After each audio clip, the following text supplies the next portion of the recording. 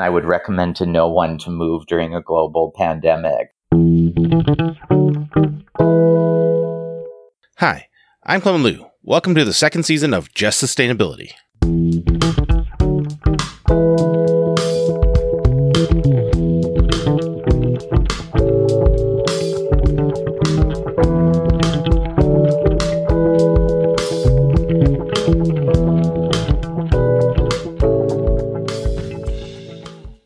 I first met Taylor Broadbry 3 or 4 years ago when he spoke at the University of Minnesota Morris.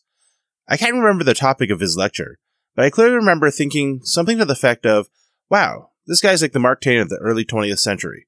I've gotten to know Taylor better over the intervening years, and I can confirm that my initial impression of him is correct.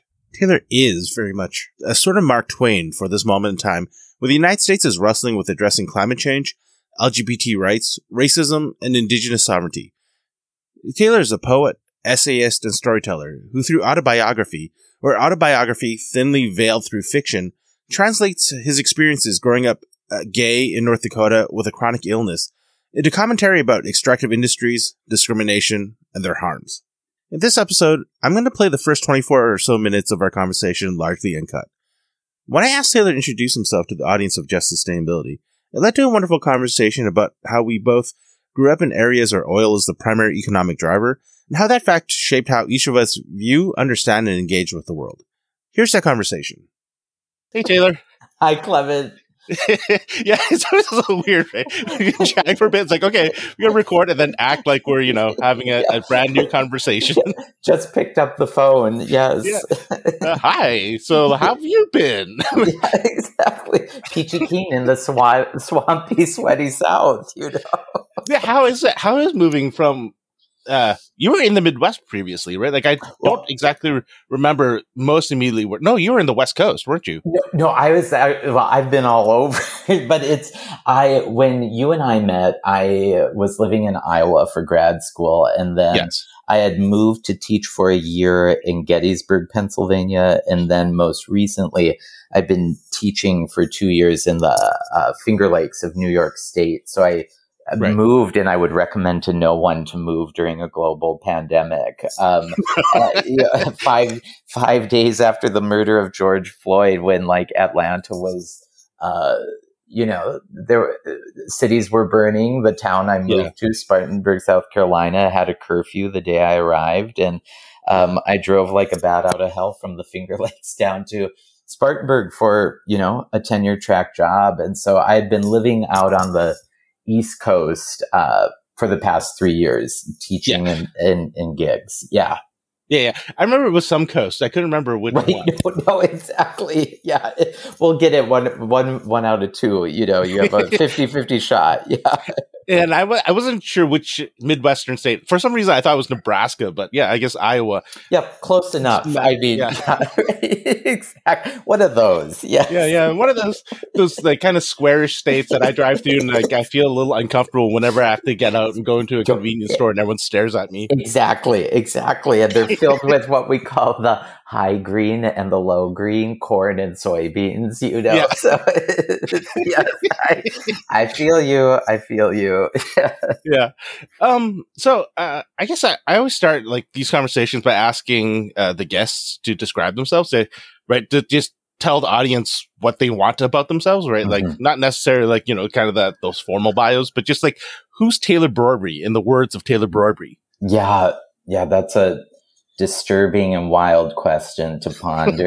I bought my own reclined chair thinking about it. I think at base, who am I behind the sort of bio is through these times we've been living in, I have learned that or it has been confirmed. I shouldn't even say I've been learning. I think I've known this, but now it's confirmed. I have a very obsessive personality, and it's not so much of like, though I have been washing my hands very regularly, as we're told, but I have not been using only fresh bars of soap. But I have found I have a very obsessive personality that at base if I only believe in binging, whether that's like The Crown or that, last fall I was like, I'm going to master making coq au vin. And I cooked it 4 times in 2 weeks so that I got to a level where it was like, I don't need the recipe for this. And now I have it. I maybe will never make it again, but I know how to do it. And, or that, oh, I'm going to listen to all 9 symphonies of Dvorak, you know, in a 2-day period to say that I can do that, you know. So it's sort of like, I think Taylor Borby at base is a person who just devours things.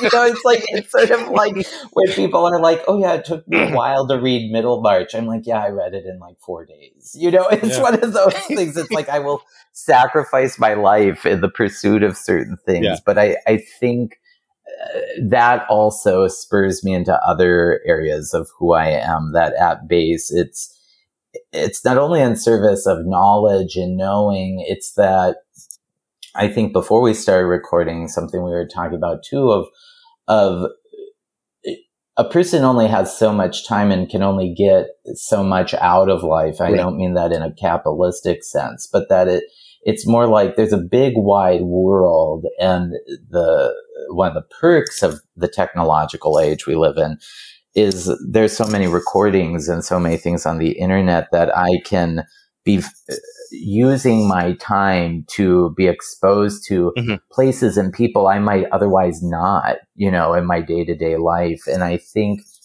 at base, that's what drives me, is that Taylor Borby, hopefully at his best, is an insanely curious, highly opinionated little Viking. You know, that's like, you know, it's not without judgment or without saying like I'm not one of these like enlightened humans of just saying, yeah, I'm open to everything. It's more through the filters of my life and being challenged and wanting that, and also certain things confirmed or disabused. But I think it's insatiable curiosity is what I hope I am at base and at my best. I feel that. I spend a lot of my life just sort of ruining the fact that I can't do everything, because there's so much to do, so much to see, so much to listen to, so much to experience. But I have a fixed amount of time. And so like whenever I'm not being kind of stimulated in some novel way, that I'm somehow wasting the precious time I have. No, I so get that. And I think, you know, inherently I'm like a tiny monomaniacal human, you know, like I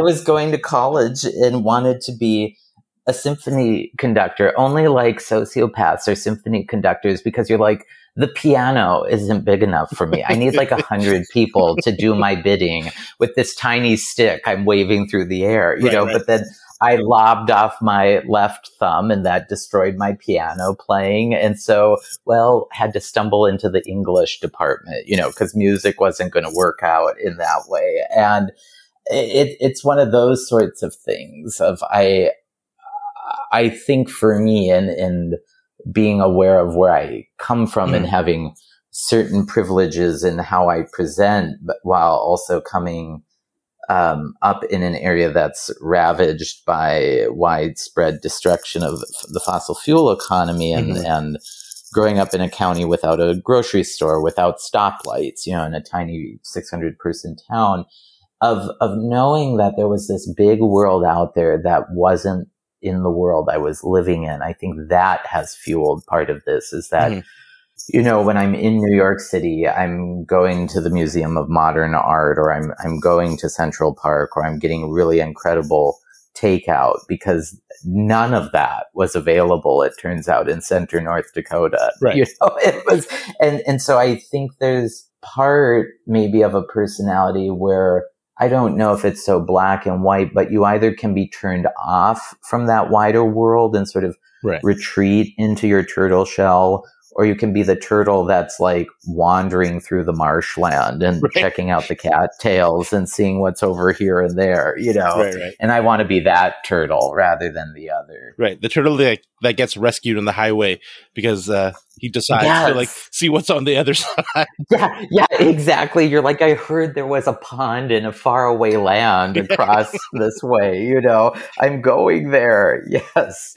So that actually leads me to like one of the questions I want to talk to you about, right? So like, I don't know, even before we were recording, we were talking about like right, commonalities that we had between us. And you've been just talking about growing up in the oil patch and how that shaped sort of your curiosity and your desire to experience things.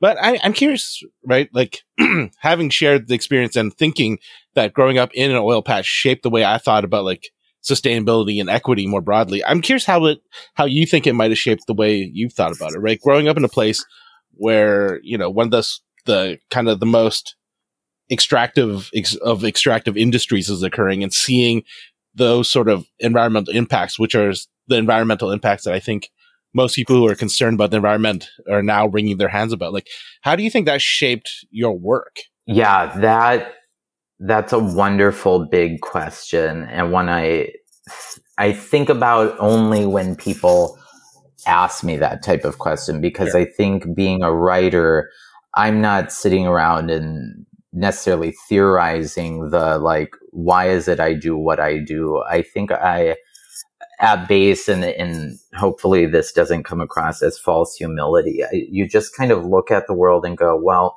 there's no one else from my part of the world doing it, so I better do it. You know, it's kind of like when I was in graduate school, I was really frustrated that there wasn't an anthology of creative writing about hydraulic fracking, like poems and essays and stories.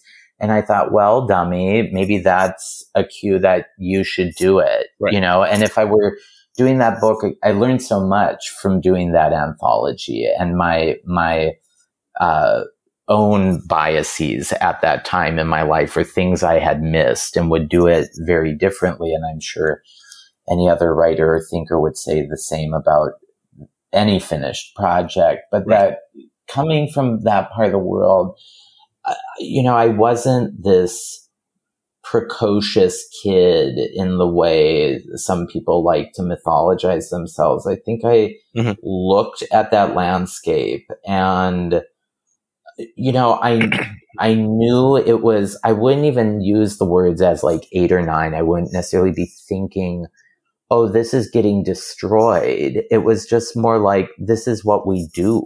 Right. And like, and we also ranch here, and we also farm, and we also go fishing in the Missouri River, and the Missouri River is bricked by coal plants as well, you know. But then part of that, you know, you have these little seeds that maybe you don't even, you know, ask some of the questions that are blossoming in your mind of others, but you just mull them over of like, why is it that the lake I grew up swimming in never freezes in winter? You know, like that's really disturbing, because every lake in North Dakota freezes in winter and should.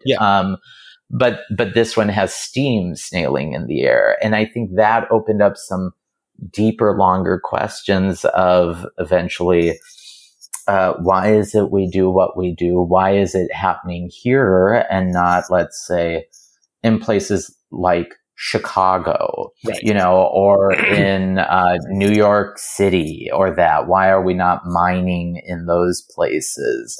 And I think part of that is I'm so fascinated by my part of the world because it is my part of the world, but that to me, it seems that history is so recent there, you know, that people who look like me, only benefited from the Homestead Act fairly recently, you know, that my great grandparents came over from Russia. And then that asks a deeper question, if you're curious, of, but there were people here before my people. And where are those people now? And where did they move? And what did they lose? And why then on childhood field trips to the Heritage Center was that the first exhibits are not only about dinosaurs, which are super cool, and seeing, you know, pterodons perched and all this, and giant sloths to give you nightmares. But then, you know, and I didn't even have language for this at the time, because when you grow up as the dominant person in the culture in which you're raised, it takes you longer to get there, I think, is why are the Native American exhibits all in the back corner? Why is one of the most important paintings that we have in this country of Sitting Bull that was slashed by a Winchester rifle painted by Catherine Weldon. Why is that not front and center? Why don't we talk about such things? And so that sort of cracking open, I guess, is what gets me to those ideas around what you're saying, sustainability of, I grew up swimming in the second major reservoir on the Missouri River system, Lake Sakakawea, and I knew that there were towns 200 feet below me that had been flooded while I'm screaming behind the boat on an inner tube, yeah. But that, I didn't know, I couldn't make the leap of whose towns were that. And I thought, because again, when you're a child, you don't know, you're asked from your mouth, right. And you're just like, well, okay, so they had to move. Big deal.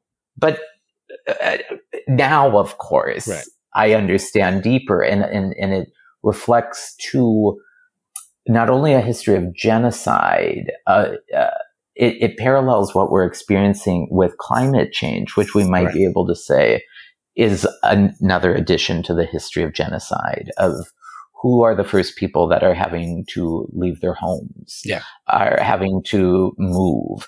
And in a spiritual sense, what does that do to the cosmology of people? I feel that deeply of knowing my home bioregion so well, and fearing I will never get to live there again, just because of the life I have, and there are ways that it's safe and not. But to me, the issues around sustainability that you ask, it also put some anger in me in knowing it was happening where I lived, right. but not other places. And that other places had more than the place that I grew up. And there was, I would say, a type of resentment. Mm-hmm. Why didn't I grow up in a town with an incredible art museum? Why is it that what my little town was providing was being sent away? Mm-hmm. And yet, I grew up going to a grocery store before it went out of business where the iceberg lettuce arrived already wilted. Because we were the last stop for food, so I think, and my sustainability is so much less around, let me know the birds and the bees, though that can be flowers, different flora and fauna, though that can be important, of course. It's really related to politics and economics when it comes down. That's right. And that's kind of weird for me to think about because I'm not trained in those fields.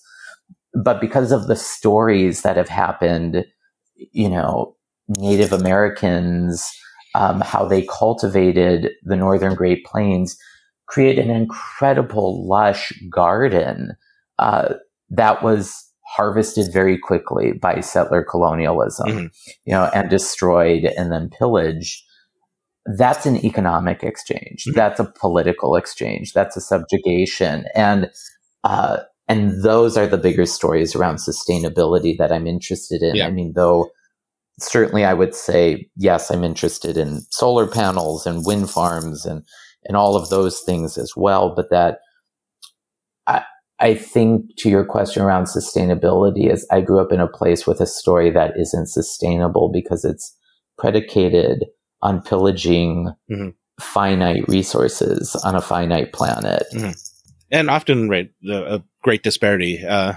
While there's money to be made by the folks who are participating in that pillaging, it's often there's a lot of costs, right? Right. Sorry. Yeah, go ahead, Clement. Oh, no, please. I'm curious what you were about to interject. Yeah, I mean, I think there are costs to when we're thinking about, the least sexy fish on the North American continent, as the U.S. Forest and Game Service says, is the pallid sturgeon. But I think it's the most incredible type of creature. It's a 70 million year old creature with a walnut-sized brain. And because of hydroelectric power on the Missouri River system, it's cooled the water because it's pulled from these deep reservoirs, and the pallid sturgeon needs warm water to thrive. But I think of the costs not only to people who look like me and people who are different from me, mm-hmm. it's the cost amongst our relations Yeah. to place, Yes. you know, and our sense of, as Wendell Berry sort of says, every precious thing, you know, or as Yeats says, you know, things reveal themselves passing away, and we are living in a time of great passing away. Yes. If we're paying attention, and great heartbreak and great grief. And I think too, that's related to your question around sustainability, because to live in a perpetual state of grief Yes. is not sustainable to the human spirit. I think that's exactly right. I mean, because I think sometimes there's this belief that folks who are, you know, folks in West Virginia who are supporting coal mines, or folks in the Dakotas, or like, you know, northern Alberta, where I'm from, who are supporting the oil industry, that they somehow don't care about the land. They don't care about one another, or they don't care about, you know, the other folks who are being impacted by their actions. But I don't find that to be true. I find that they do care. I mean, right, like the people I grew up with tend to love the outdoors. They love where they're from. They love sort of the natural beauty of northern Alberta. They're not horrible people. They care about, you know, the First Nation folks that are being impacted. But then they have to like have this internal struggle about knowing that their livelihood depends on these Right. sort of harms. And then I think sometimes that's what adds to the resistance to change, right? There's this sort of deeply felt tension where they want to be good, but at the same time, they're faced with the knowledge that they would have to make very big sacrifices to do the right thing. And when they get pushed on it, right, I think it leads to that sort of cognitive dissonance, which makes them defensive. I feel this on a deep level. You know, I feel that I'm living these sort of two lives of the person who's the first in line to critique where I come from, and the first in line to defend it, you know, realizing people are both simultaneously victims and creating victims where I'm from of, and we see this in all phases of life, you know. I mean, we see this in our shared professions in academia. People are very hesitant to criticize these systems because at the end of the day, we need to pay our bills and put food on the table and things like this. And it's very threatening to criticize in these places the monoculture that is providing jobs, whether it be oil or coal. So, you know, where I come from, the coal-fired power plant where my mother worked her entire career, if you're hell-bent like I am on that shutting down and going away, you know, you're not going to be a person working at that coal mine who wants that to happen. Right. You know, because you've also been sold a list of goods that's only one item long, coal or oil, you know, and that too, I think, creates this sort of provincial view from maybe people who don't live in those places of, well, people aren't creative there. It's that the system of economics has not allowed, I mean, in many ways of life, we don't have economics that reflect nature, which would mean we would have a diversity in the ways we get to exist in a particular place. And it's so true what you're saying. I mean, in fact, many of the people I grew up with, on a day-to-day way, probably live more in a right relation because they actually do go hunting. Right. You know, and they, you know, those deer are going to last them. They're having a lower carbon footprint with the one bullet or arrow that it takes to slay that animal than, you know, me going to Whole Foods and getting my like organic grass-fed beef that's shipped in from California, you know, or somewhere, you know, but those are the complicated things of the system of how do we hold it all in our minds, Clement, of saying we know coal, oil, natural gas have to go away. Like it's just settled. We know this. Right. And to also not sacrifice humans who have made their living, by which I mean the actual workers. I'm all for bringing back the guillotine and heads on spikes for CEOs and stuff. It's just like, let's get a little medieval here to like create a little, a little terror in the upper classes to, bring them back to earth, right. Literally. Yeah. As Bezos is the outer reaches. But I think that's the hard thing, is it's so easy. It's like what we're talking about with climate change. Well, why don't you just move? Right. Well, that means you have the capital to move. It means you even want to move. It means you have the skills to change careers. It also means you would just be willing to sacrifice a place that hypothetically means a lot to you.